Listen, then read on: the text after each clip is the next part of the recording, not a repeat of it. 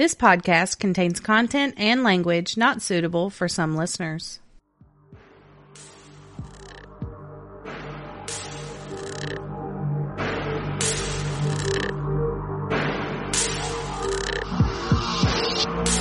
Welcome to Oddities and Curiosities, a podcast about murder, the paranormal, and other oddities sure to pique your curiosity. We are Amanda. And Brittany. And we're here. Yeah. Hi. Hello. Hello, all. Blank. How you doing? I made it here today. Yes, you did. A day early recording. It's a day early. This is odd when we have to do this. It throws us off a little bit, but we're recording on a Thursday because Miss Brittany's going out of town. Yeah. So you know what happens when she goes out of town? Amanda gets to babysit. I have my little boo Alice with me this weekend. So if you hear any like super pathetic whines or barking, it's our sidekick today. Yeah. Our little intern. Mm-hmm. Unpaid. Spoiled intern. A little bit. So it's episode 44. Yep. Mommy Dearest. Mommy Dearest. Bum, bum, bum. Yes, Mommy Dearest. It's almost Mother's Day. It is almost Mother's Day. Just a few more days. I hope y'all got your gifts and stuff ready. Yeah. Or at least something. Do something for your mama. Okay, so it's also Hump Day. Hump Day. Hold on, let me put my Hump Day drink down. Okay. Since Brittany did the bougie charcuterie board and everything last week, I was like, you know what? Mom's retired. My best friend's coming over. My kid is driving me nuts. You know what? I got some sangria in the fridge.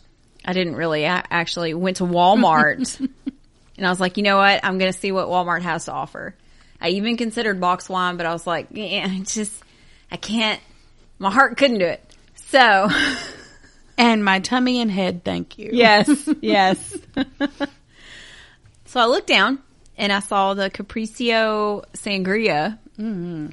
I've had it before. It's pretty good. It's like $9 a bottle. 13%. It packs a little kick.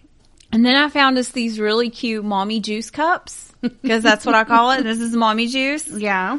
Or adult juice. And they change colors with temperature. They're so cute. They're huge. They're like those little tumbler wine cups, stemless ones, but they're ginormous. And then I grabbed one of my kids' toddler plates that we still have for some reason. She's 10. Threw some blackberries and raspberries and string cheese. And some goldfish. Goldfish. Yeah. Too legit. Yeah.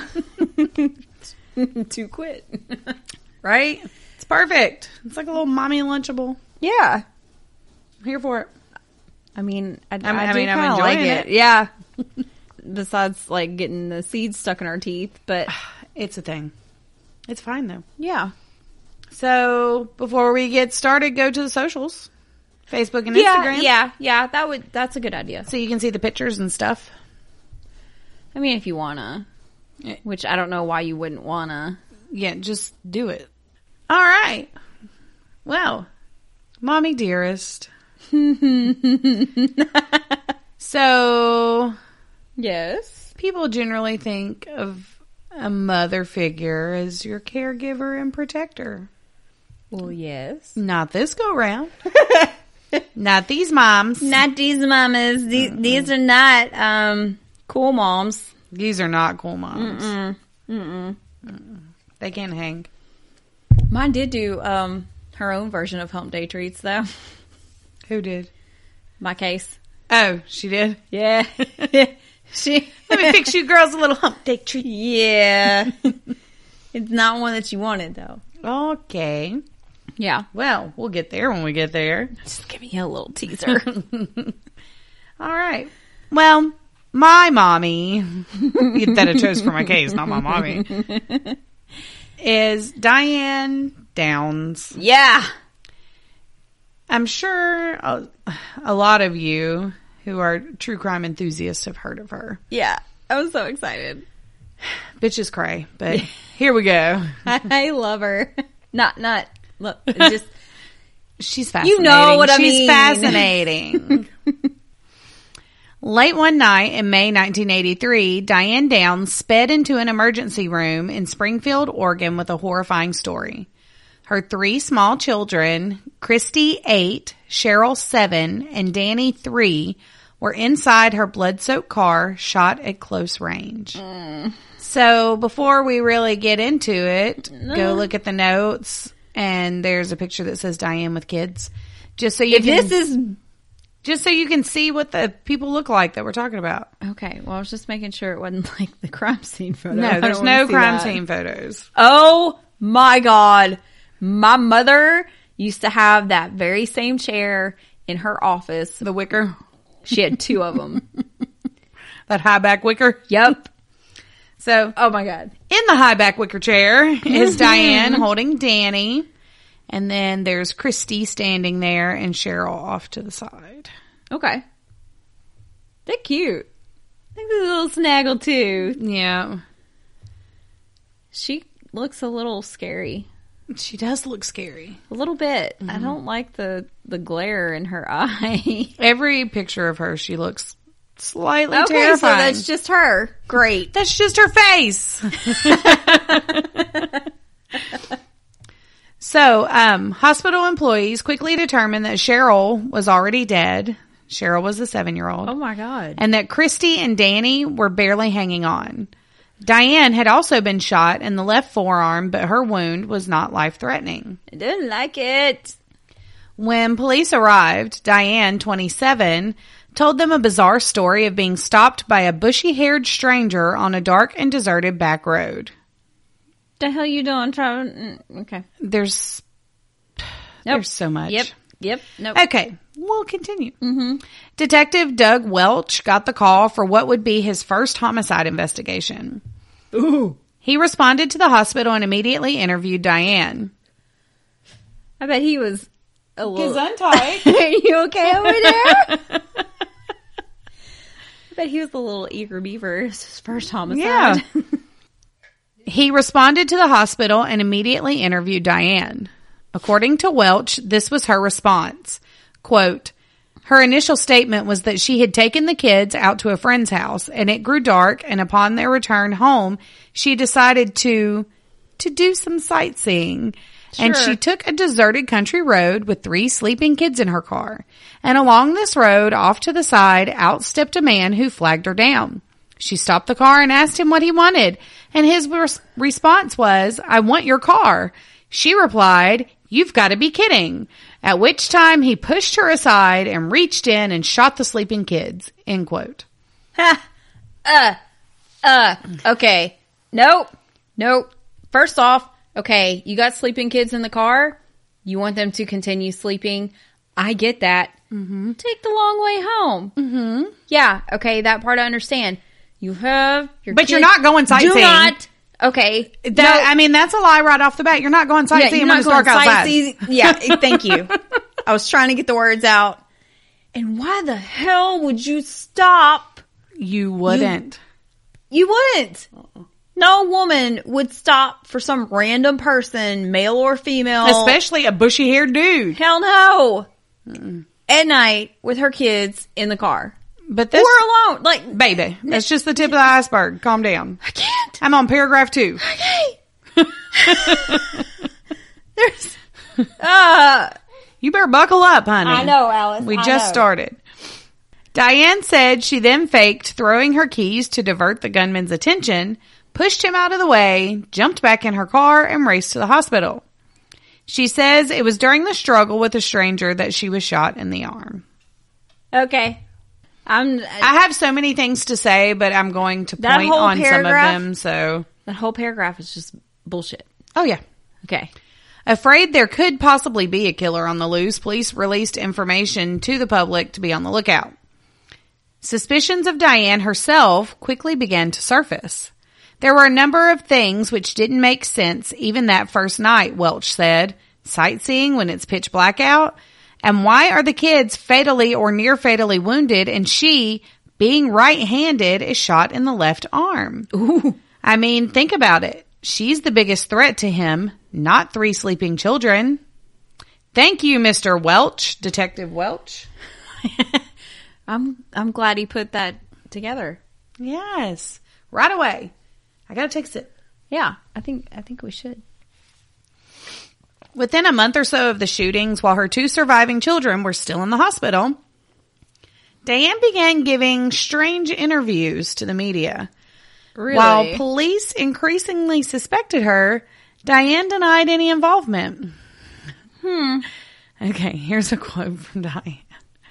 Why would I have taken my kids to the hospital? She said in an interview. Wouldn't I have made sure they were dead and then cried crocodile tears? That's insane to think I would do such a thing and then bring the witnesses in against myself. That's crazy. End quote. So now we know the reasoning of why she brought them to the hospital. She was like, they'll never suspect. I know. She just pointed it out. Don't. But I want to show you a picture from one of those crazy interviews. Okay. It says Diane Carr. All right, I'm going. That is her in the car that it happened in. And she is laughing while she's demonstrating the whole ordeal to her the arms cameras. In a sling. Baby. Poor thing. But it makes me want to smack her face. What the hell is she smiling about? Why are you going? Because she's on TV. She's going to be a star.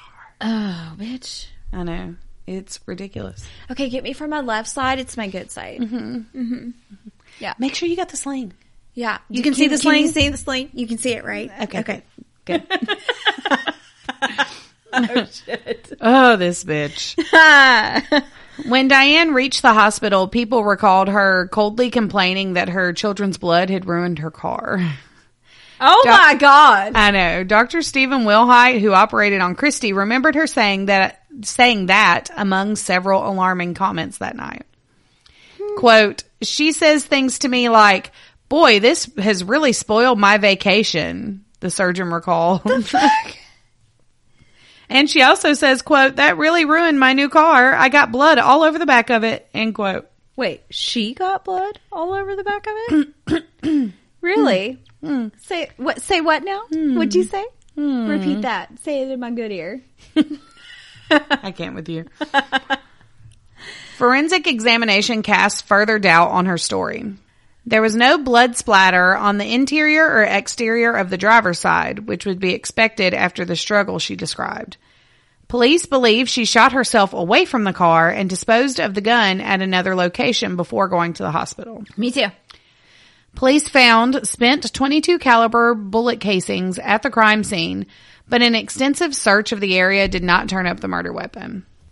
Diane denied having ever owned a .22 caliber gun, but a former boyfriend and her ex-husband, Steve Downs, told police they recalled her having one. Lying ass bitch. Yeah, so with the mention of that ex-husband, let's go into a little backstory of Diane. Yes. So Diane was born in Phoenix, Arizona in 1955 and attended Moon Valley High School, which sounds like something out of a sitcom. I want to go there. Go Moon Valley High Werewolves. That's what I imagine. Oh! That's what I imagine Moon Valley High would be as a werewolf. Absolutely. I have no idea what they are. I did not Google it. There, she met and fell in love with her future husband, Steve.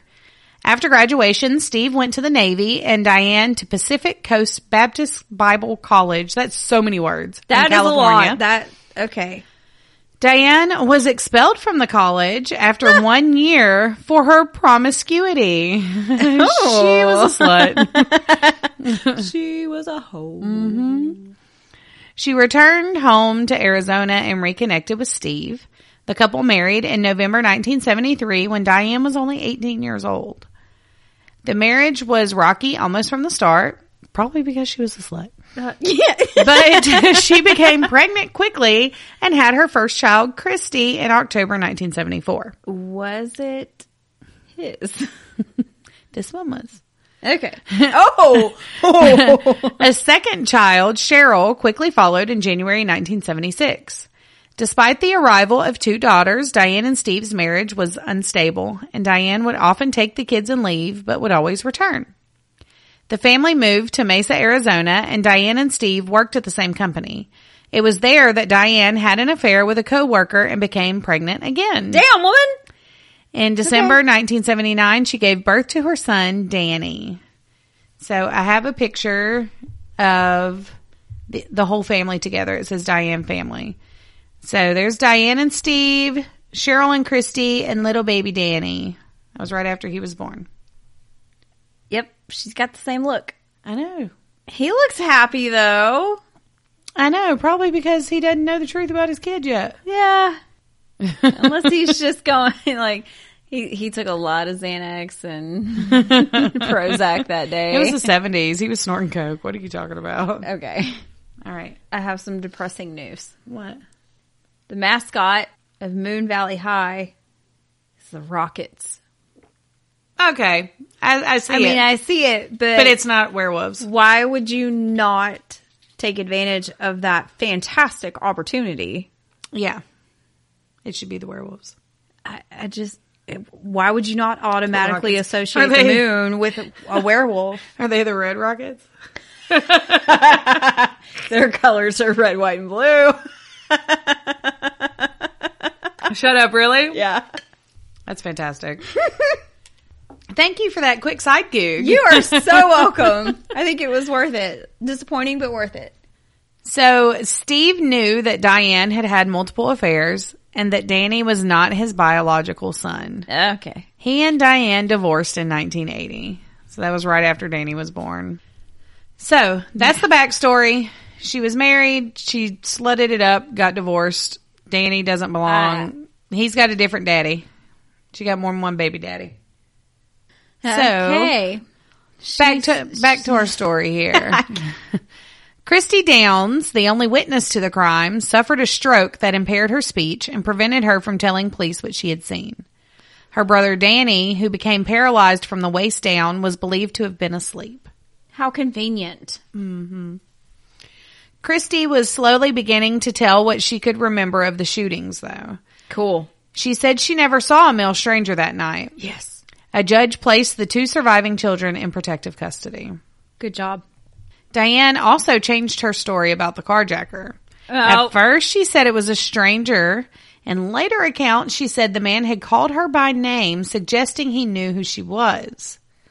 In later years, she made wild claims that a known convict had been hired by the local district attorney to, quote unquote, teach her a lesson because she had uncovered a drug racket. Oh, a drug racket? I bet she was losing that media attention and was like, okay. Oh, wait, guys. Okay, I'm ready to tell y'all the whole story. Here's what really had happened was. Mm-hmm.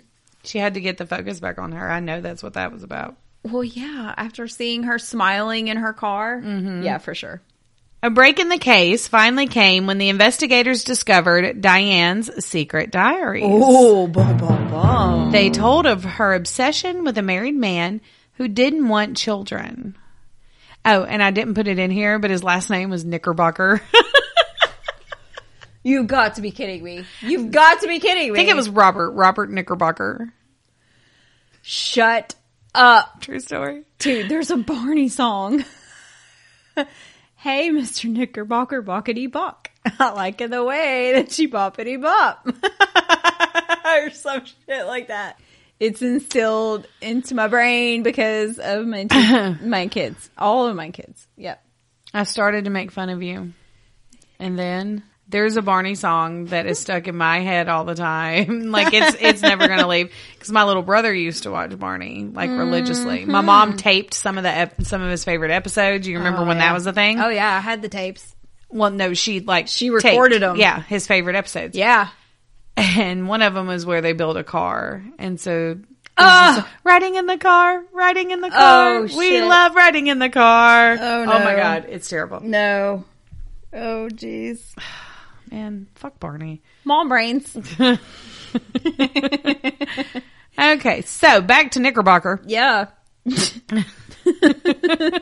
So she was having an affair with this married man. She was totes obsessed with him. Yeah, obviously. So here's another quote from Detective Welch. Quote, she saw the kids as a burden. They were in the way, and he wasn't going to join her as long as she had the kids. And so the quickest, simplest way was to eliminate the children. Oh my God. End quote. Give them up for adoption. Because, okay, so I don't know why I didn't put this part in there. Okay. So when she was in Mesa, Arizona with her husband is when she started sleeping with Knickerbocker. Okay. And then she moved, when she got divorced, she moved to Oregon to be close to her parents. That's where she grew up. So she moved back to Oregon. Okay. And she wanted Knickerbocker to join her. And he was like, nah. I don't do the kid thing, boo. Nah, I'm not, not leaving my wife, you know. Oh, true. Yeah, I forgot he was married. Don't want kids, not into the kid thing. And so in her mind, really he's just giving her excuses because he's like, well, yeah. you was just a fuck. If she gets Go rid away. of the excuses. Yeah, so she thought if she got rid of, the kids, he would come to her. Mm-hmm. But he was just giving her excuse after excuse because he didn't want to be with her. Didn't want to be with you, bitch. So he continuously tried to break things off with her, but she would become violent, and he finally told her that he would never leave his wife for her. Oh, shit. And so that's Oh, when God. that's when the whole kid thing happened. Oh. Or when this whole case came about. So police arrested Diane February 28th, 1984, 9 months after the shootings. I have a mugshot of Diane. Hell yes. It says Diane mugshot. We love the mugshot. She's got Ooh. okay. Don't look at her face because oh my God. Don't look at her. She's got kind of an amazing pixie cut going on. I would never cut my hair that short. No, but she's kind of got rocking the it. jawline to pull it off. She's kind of rocking the pixie cut. Now, her eyeballs are terrifying. Her eyeballs are terrifying. Everything looks- about her is terrifying. Like, She- if you just blur out the face and the ears, it's good. Her ears are somewhat elven. Yes. Yeah. That's what I'm saying. Like, she's good. She's good. She's an evil elf. She looks a little creepy. But she doesn't Way skinny. She doesn't at all look remorseful whatsoever. Oh, hell no. Not at all. Or surprised. She's she like, doesn't yeah. look surprised to be there. Take my picture. Yeah. Here we I'm go. here. She was trying to be on, what was that, Jailhouse Bays or whatever? Oh, crap. I forgot what it was. Whatever that was. Oh my God. I still crap. can't believe that was a thing. Yep. So, in May of that year, the trial against her began with another twist. What a twist! A little Shyamalan. Yes. The woman on trial for shooting her own children was pregnant again. Wait, what? And it was no accident. And Whose then, baby is it now? I'm going to tell you, Boo, Are we going on Maury? you are not the father. In another one of her strange media appearances, Diane spoke about the pregnancy. Quote, okay, this Wait. whole thing is going to piss me off, so just bear with me. Quote, I got pregnant because I miss Christy and I miss Danny and I miss Cheryl so much, she said. I'm never going to see Cheryl on earth again, and you can't replace children. But you can replace the effect they give you. And they give me love. They give me satisfaction. They give me stability. They give me a reason to live and a reason to be happy. And that's gone. They took it from me. But children are so easy to conceive. End quote. First off, nobody took that shit from you. You took that shit from yourself. Yep. All this is your fault. All of it. Second off, children are not so easy to conceive. No, they're not. That was my thing. Like, that Hand is raised, case in point. Yes, Children ma'am. are not easy to conceive. That is a fucked up thing to say. Fuck you, Diane Downs. Yeah. And you can't replace children, but you can replace the effect they give on you. You can't replace anything about that one child. So whatever No. effect Cheryl had on you in your life, that's gone forever. No, because every child is completely different. You won't, no. You'll never get that back. Oh my God. Oh my God. So Diane Downs gets her very own douche box. Her very own. Mm-hmm. Ooh. But in the back. Diane, who was a postal worker, had picked someone on her route to seduce before the start of the trial. Okay. I was really hoping this was like a Roxy Hart situation and she was just lying about the pregnancy to get attention. No.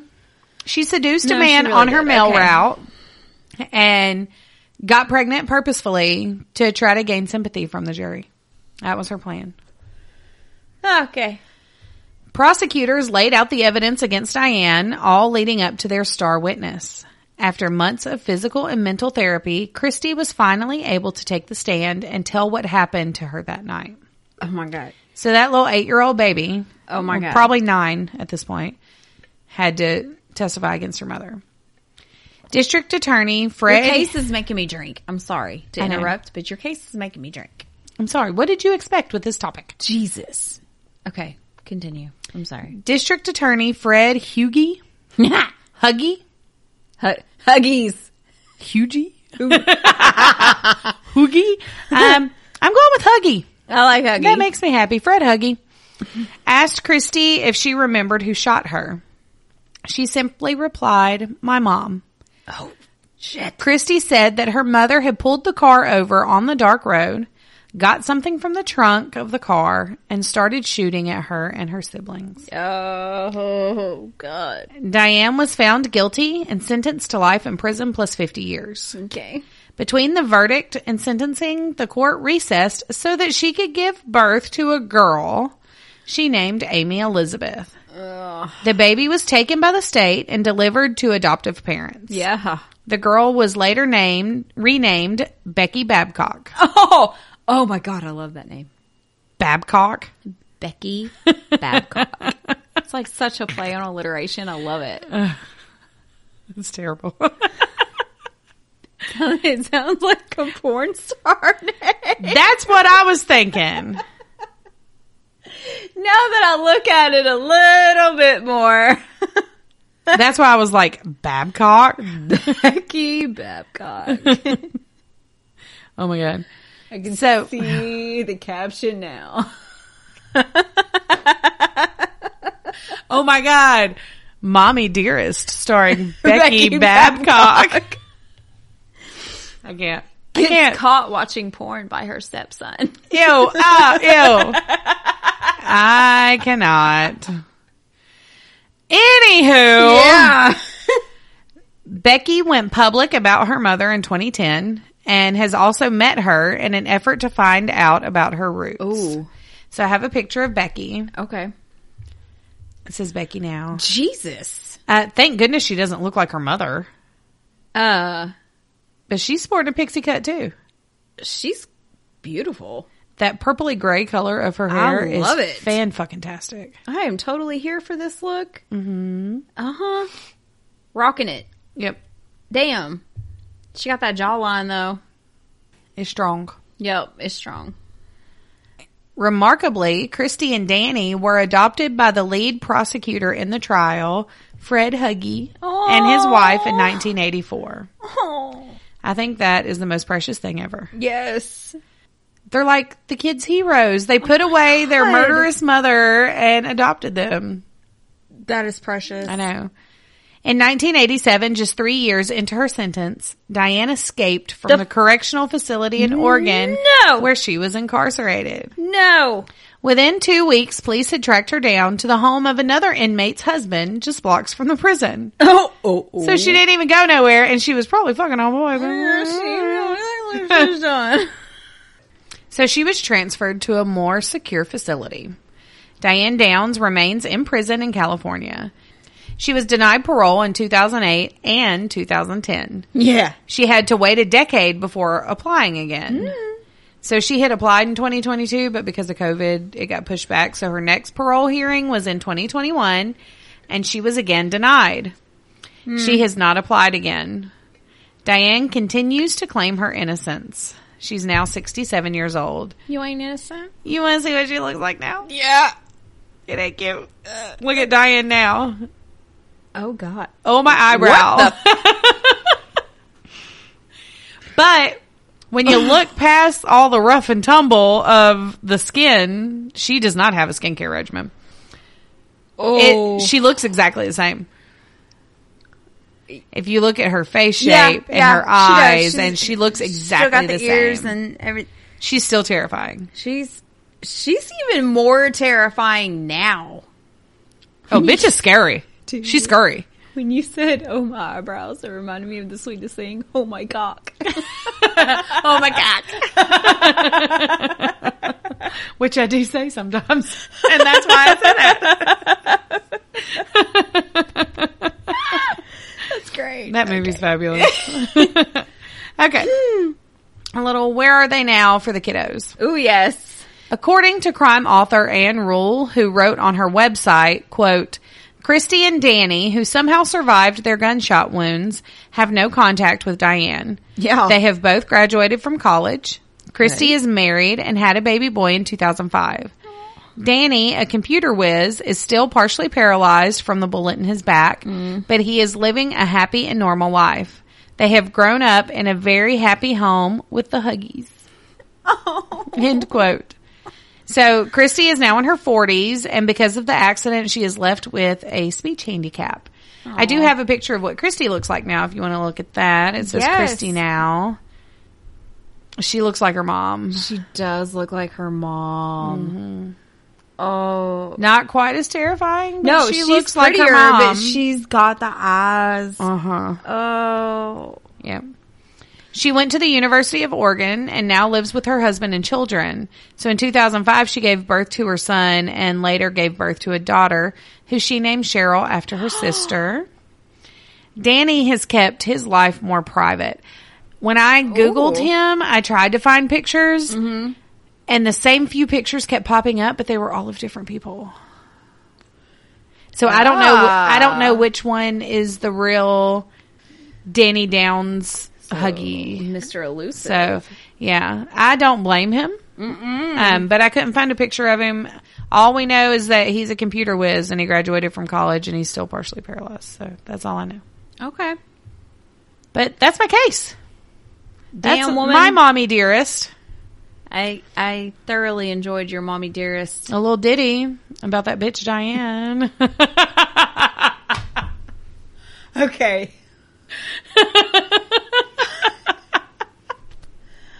Well, you just stole my little thing. Did I? You did. Because I have a Diane as well. Oh my God, you were going to say that?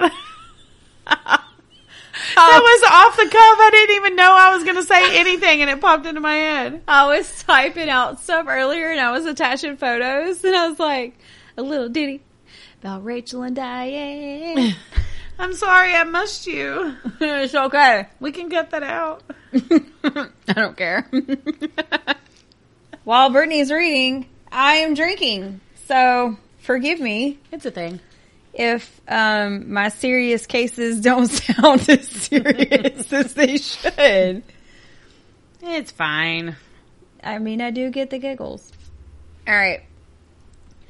Nearly 6 years after pleading guilty to 2 counts of first-degree murder, Diane Stout said she's ready to share the chain of events that led to her life imprisonment without parole.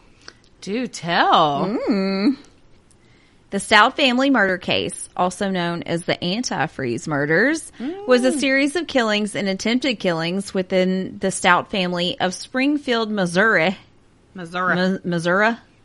So you know they weren't calling it antifreeze murders. They were calling it antifreeze. Antifreeze.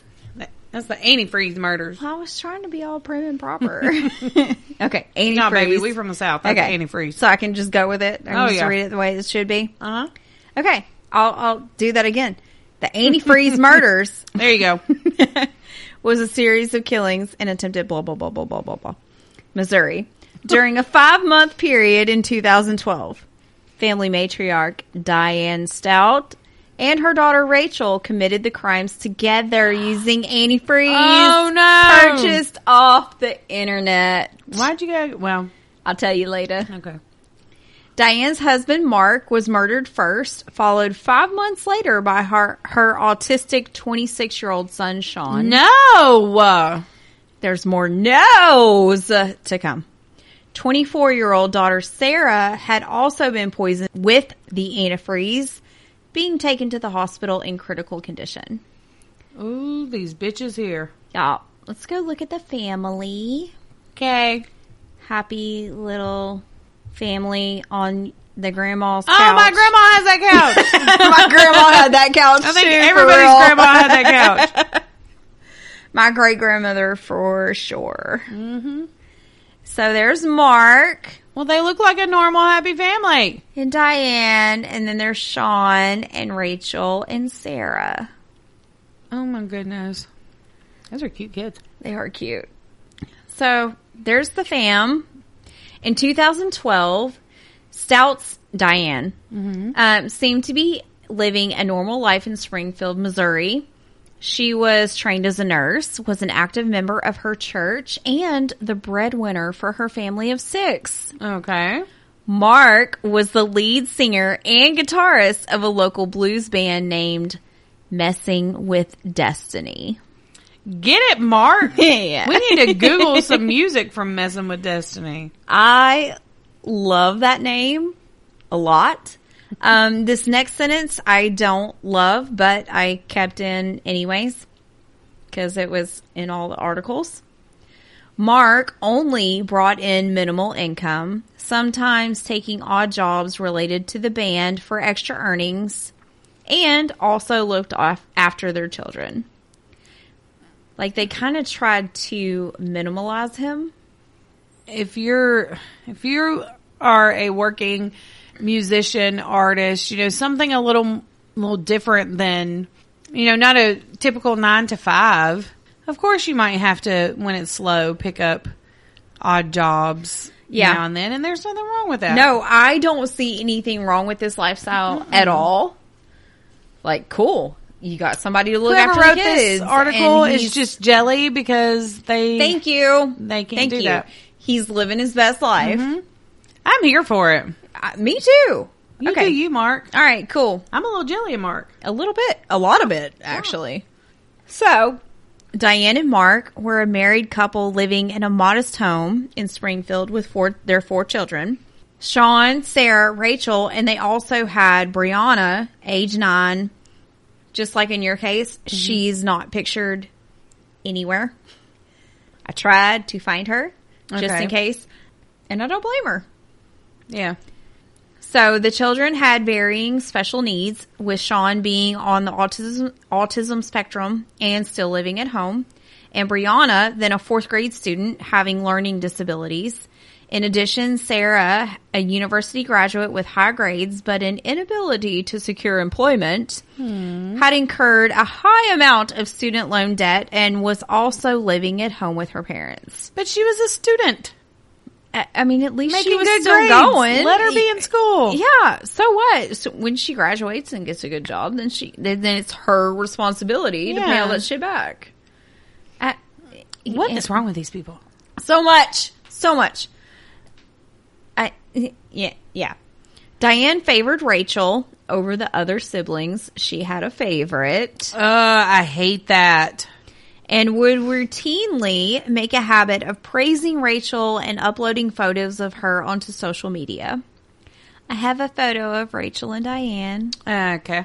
A little ditty about Rachel and Diane. See, that's where it came in. I was like, Okay. yeah. Oh, my stars. I have so many thoughts on this picture, but I'm going to keep them to myself. I'm And not, say it's creepy to have matching haircuts. I will say that. they got the matching. That reminds me of, do you remember Bad Moms Christmas? Have you ever watched that movie? Yes. Oh! Yes. When Kiki's mom goes out and gets the same haircut as her. Dude, Oh, I that's channeled creepy. that movie today. I was like, okay, I need a mommy themed hump day treat. Ooh, what would Bad Moms do?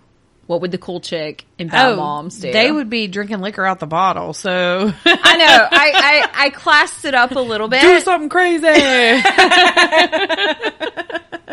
That movie's the shit. I love. That's like the best sequel ever. Oh, yeah. Bad Moms, both of them. Fan-fucking-tastic. But I'm just saying, if there's ever a naughty Santa showcase, we should totes do that. But like seriously, when you look at this photo, it's kind of hard to tell which one is the mom and which one is the daughter. That is true. The redhead's the mom, right? Yes. Okay. Good job. Yeah, you're right about that. I don't know. She's aging well. Or her daughter's not aging gracefully. One or the other. Maybe a little bit of both. Yeah, I'm going to say it's sprinkled with a little bit of both. Yeah. Okay. Okay. All right. So Diane described her children as little professors.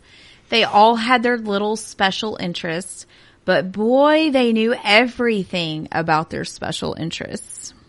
Well, that's kind of a thing amongst kids anyways. Yeah? Like why? Well, amongst humans.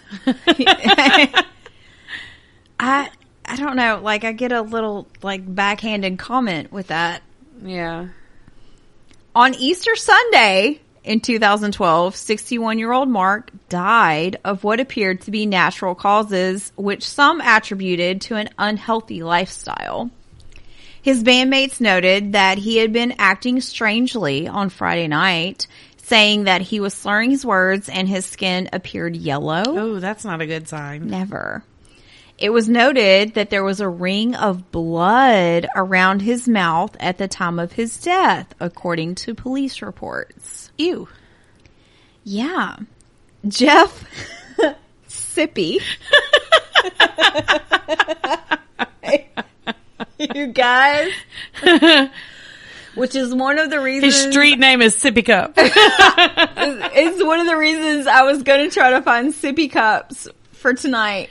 Oh my gosh. They were out of the adult kid sippy cups. So this is what I got instead. But okay. Little side note.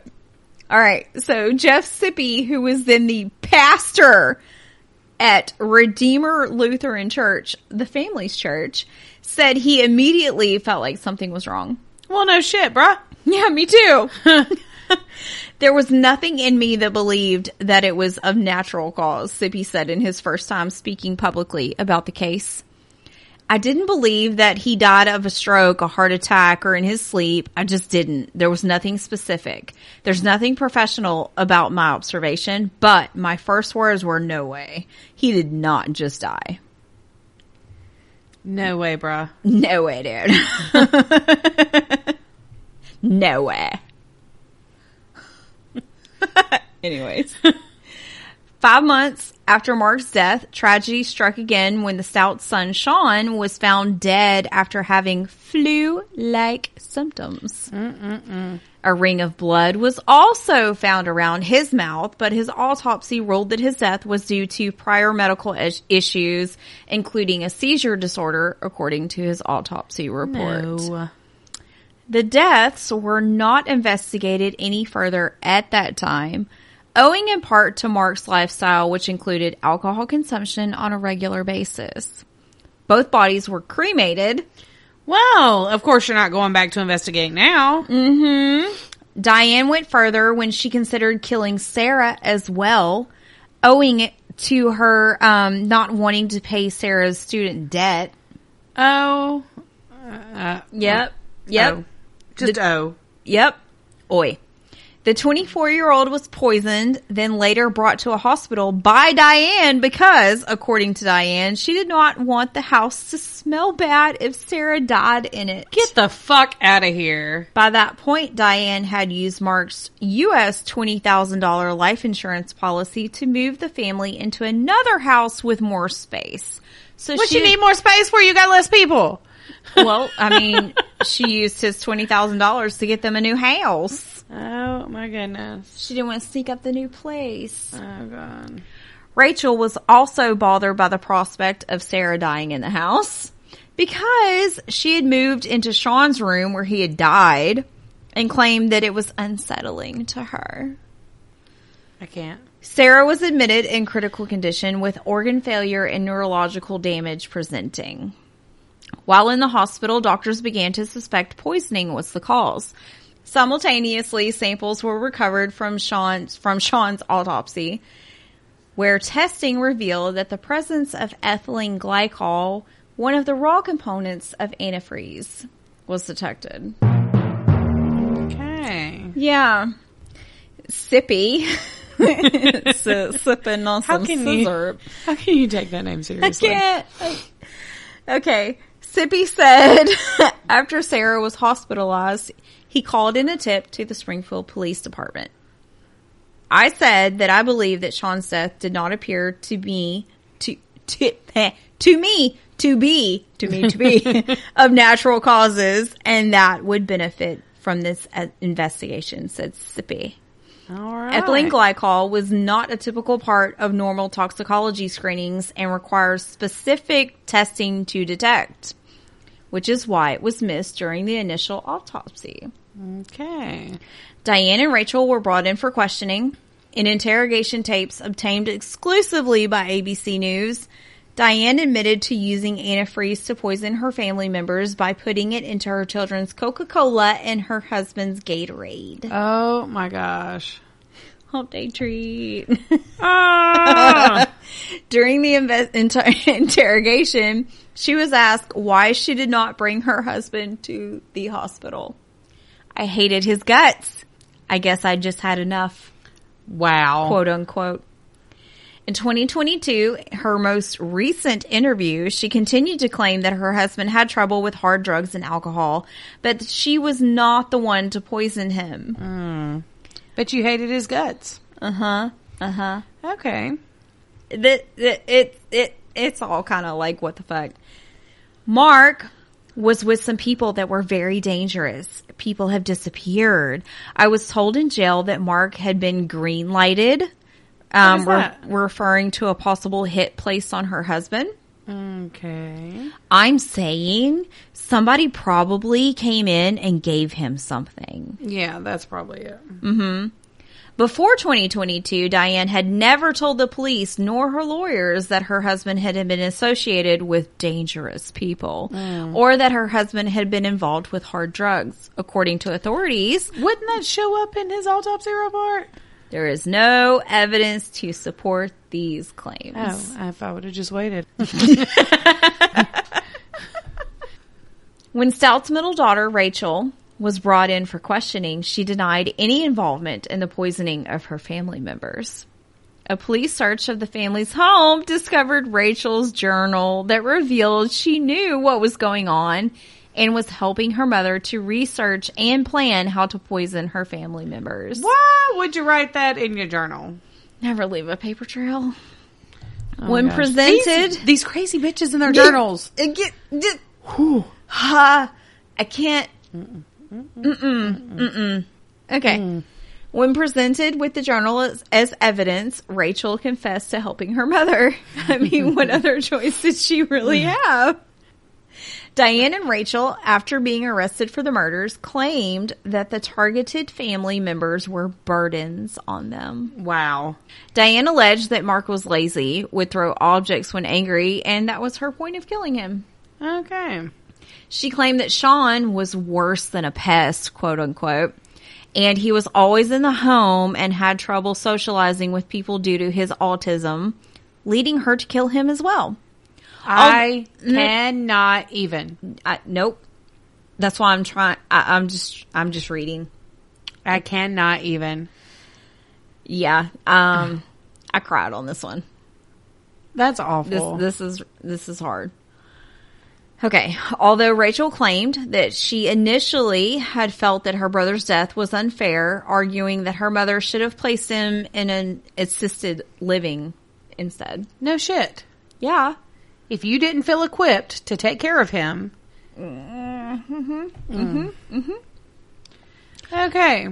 We're just going to bypass that. Yeah. I'm just going to keep going. Multiple people who knew the Stouts had observed that Diane was not expressing any grief for the loss of Mark and Sean. Instead, Diane frequented the social media platform Facebook, and appeared aloof about the deaths. Family relative Michael Stout revealed that there had not been any formal services to commemorate Sean, and that he had only been informed of Sean's passing after another relative had discovered it. It was like the day after. That's awful. Yeah. Robert, quote unquote, Rob Mancuso of Messing with Destiny, recalled that Diane was behaving like she was hosting a party. There was no sadness. I thought it was just her way of grieving. Everybody does grieve differently. That's true. I mean, but when you lose a child, you know what? I don't even think I could have showed up. oh, I would have been there, but it wouldn't have been pretty. No, I'd been in my PJs. You get what it is. Mm-hmm. Yeah, Ugly cries for days. Years. Yeah. Anyways. Okay, so when police investigated the case, Diane had been planning for a future vacation to Florida and was still residing with Rachel in the house where Sean had died and Sarah had fallen ill.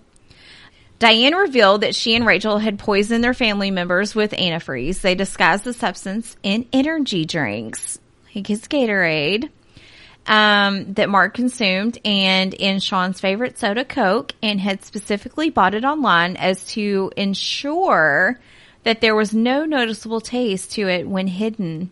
They thought that buying it online would like guarantee that It's still antifreeze. It was the like black market antifreeze. It's still antifreeze. Still antifreeze. Oh my god. Yeah, okay. Unlike most antifreeze sold commercially for the general public, the antifreeze purchased by Diane and Rachel lacked an added bittering agent that would have left a foul taste to anything poisoned by it. A note was discovered in Rachel's purse, which Rachel had written a bizarre poem on it that read, "Only the quiet ones will be left, my mother, my little sister, and me." Wow. Yeah. The hidden diary kept by Rachel revealed that Rachel herself had been involved directly with the murders and that she had been aware of Mark's impending poisoning at least 2 months beforehand.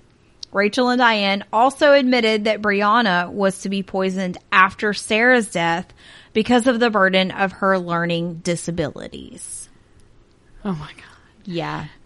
I'm still caught up. I'm still caught up on why would you write that note in the first place, and why would you just tote it around with you in your purse? Because she had to do something.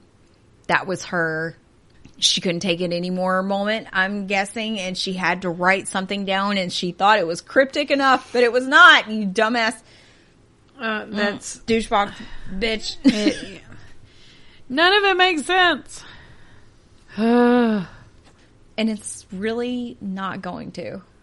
It's terrible. Because I don't see how anyone could. I just don't. God, I love my kids. Like, all right. So Rachel and Diane were arrested and charged for the deaths of Mark and Sean. Both pleaded guilty to the murders and the assault of Sarah. You want to see a photo of when they were arrested? Sure. Okay. Let's go lighten up the mood a little bit. It's kind of, I mean, like, Diane still has the same bangs, but Rachel is trying to do the pixie cut. She's trying something new. Yeah. I kind of like it better. Yeah, but, Yep. But, I have thoughts. I hate them so much. I can't. If you meshed the two of them together, you could probably make Diane Downs. If you put them crazy eyes on shit. Pixie Cut Girl, if you just flop the eyeballs around, you could probably make Diane Downs. You know? That's weird. We're going to have to do like a side by side by side. I'm going to have to do that. Okay. So, Rachel pleaded guilty to second-degree murder in 2015 as part of a plea deal in exchange for testifying against her mother. She received 2 life terms with the possibility of parole after 42 and a half years. Okay. So if you want to do the math, she was 20-something at the time, plus 42 and a half. That's a lot. That's too much math. It's not enough. Mm-mm. If she was 24... Yeah. I guess technically she didn't kill them, but she had the knowledge and didn't stop it. It's still not enough for me. Mm-hmm. Diane entered an Alford plea, which acknowledges that prosecutors had enough to convict her without admitting guilt. Okay. This is one of the times that should not have been allowed. Yeah. I don't agree with that. No, I don't at all. In 2018, she was sentenced to life imprisonment without parole. When speaking about Sarah, Diane said, "I'm sorry for what she went through, but I'm sorry for what everybody goes through. I'm sorry for what I have to go through." You Fuck selfish, you. narcissistic bitch. Yes.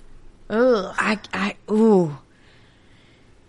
She said she was sorry for what her family had been through, but despite confessing to the police, now denies having any part in the poisoning. Fuck off. At one point, she alluded to being poisoned herself, which there was no evidence of. Of course you weren't. The lead detective affirmed, "There is nothing whatsoever to show that anybody was involved in this case other than those mentioned already, Diane and Rachel, the ones that killed their family."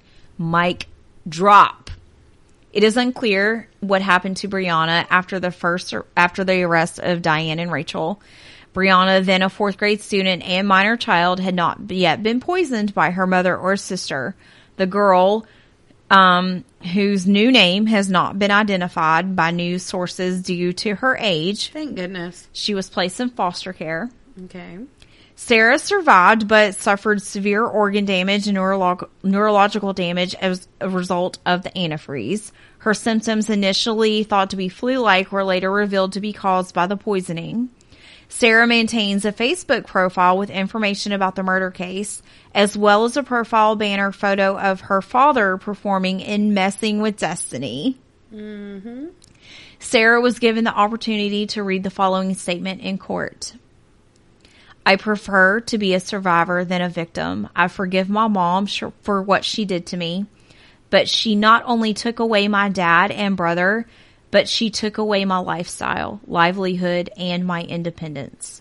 Sarah, who had been on the dean's list during her years in university, was said by Greene County prosecuting attorney Dan Patterson to require a guardian and living in an assisted living facility due to the effects of the poison on her body and mental state.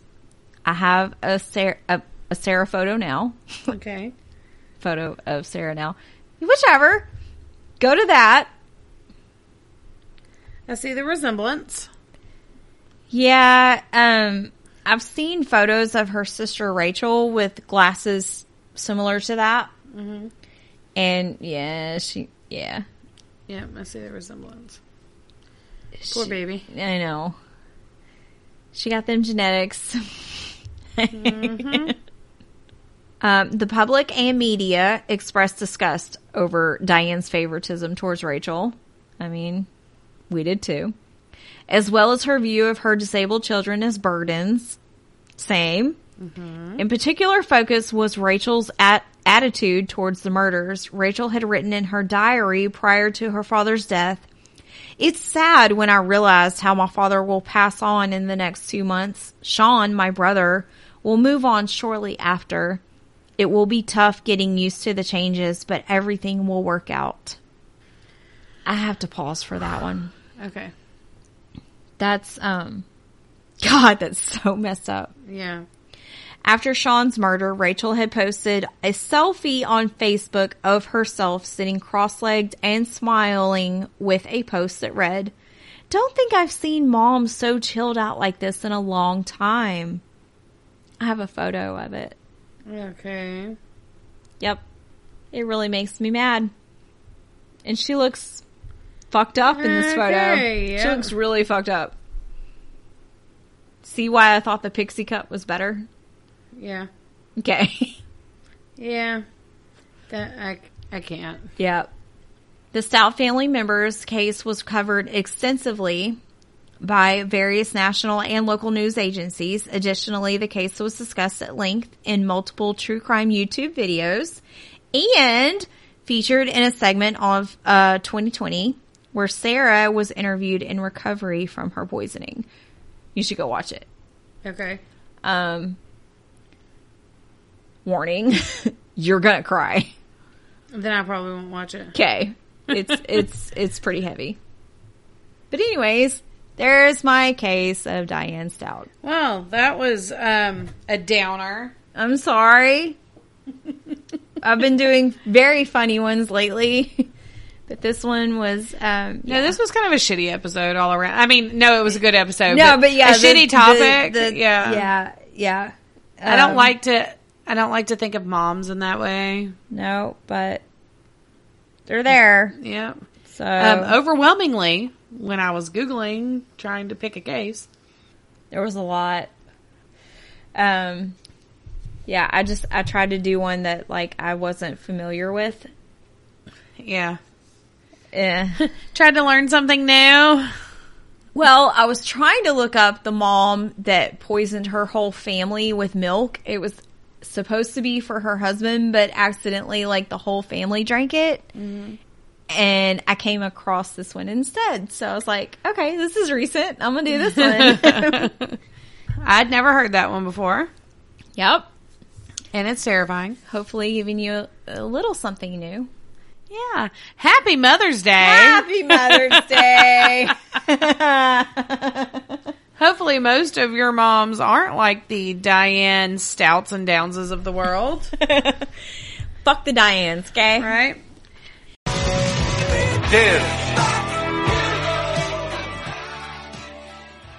Who else is in the douche box for this week?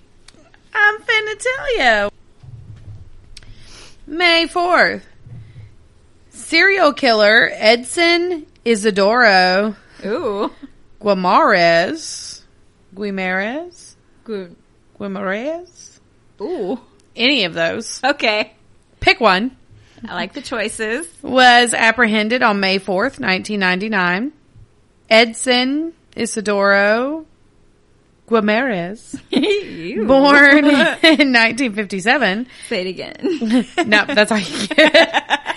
Is a Brazilian nursing assistant and convicted serial killer.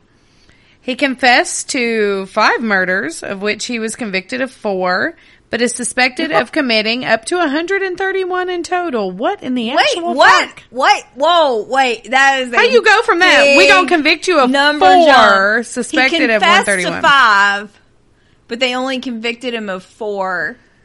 But there was a total of 131? Yeah, it says he claimed that he chose patients whose conditions were irreversible and who were in pain. An angel of mercy, so to speak. Okay.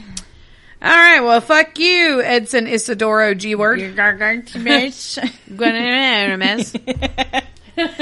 Bye-bye. Douche box for you. Oh, God. Shutting that box tightly. Yeah. All right. Well. Yeah. Hey, guys. Will you do us a huge favor? Will you go rate and review us on Apple? Like, I know we say that in the closer. like. Ooh. But we need you to do that. Yeah. That's the best way to support us and to move us up through the rankings. Yeah. If you want us to be able to go forth and bring you into the light. I'm not going to the light. No, but because the light is merch and all that kind of good stuff that y'all want. If you want us, to power through and be able to bring you guys merch and extra content and all that fun stuff. Y'all know y'all want the Patreon stuff. We need to move. You have no idea how much stuff Steven edits out. So much. It's bad, y'all. But yeah, we have, and it's not just bloopers. We have so many plans of cool stuff to bring to you guys, but we've got to move up through the rankings first. Yeah. So give us a little boost. A little something. Rate, review, share with your friends, your mailman, your hairdresser. Your mailman. Your anti-pest guy. The dude that changes your oil. Everybody. Yeah, who has? Yeah. I don't have anything else. Me either. All right. Holla. Bye-bye. Thanks for hanging out with us. Don't forget to visit us on Facebook and Instagram for episode pics and announcements. Please rate and review on Apple, Spotify, and Facebook. We want to give a huge shout out to Stephen Goetsky for editing, Craig Weaver for music, and our very own Amanda Higgins for art. We'll talk at you next week.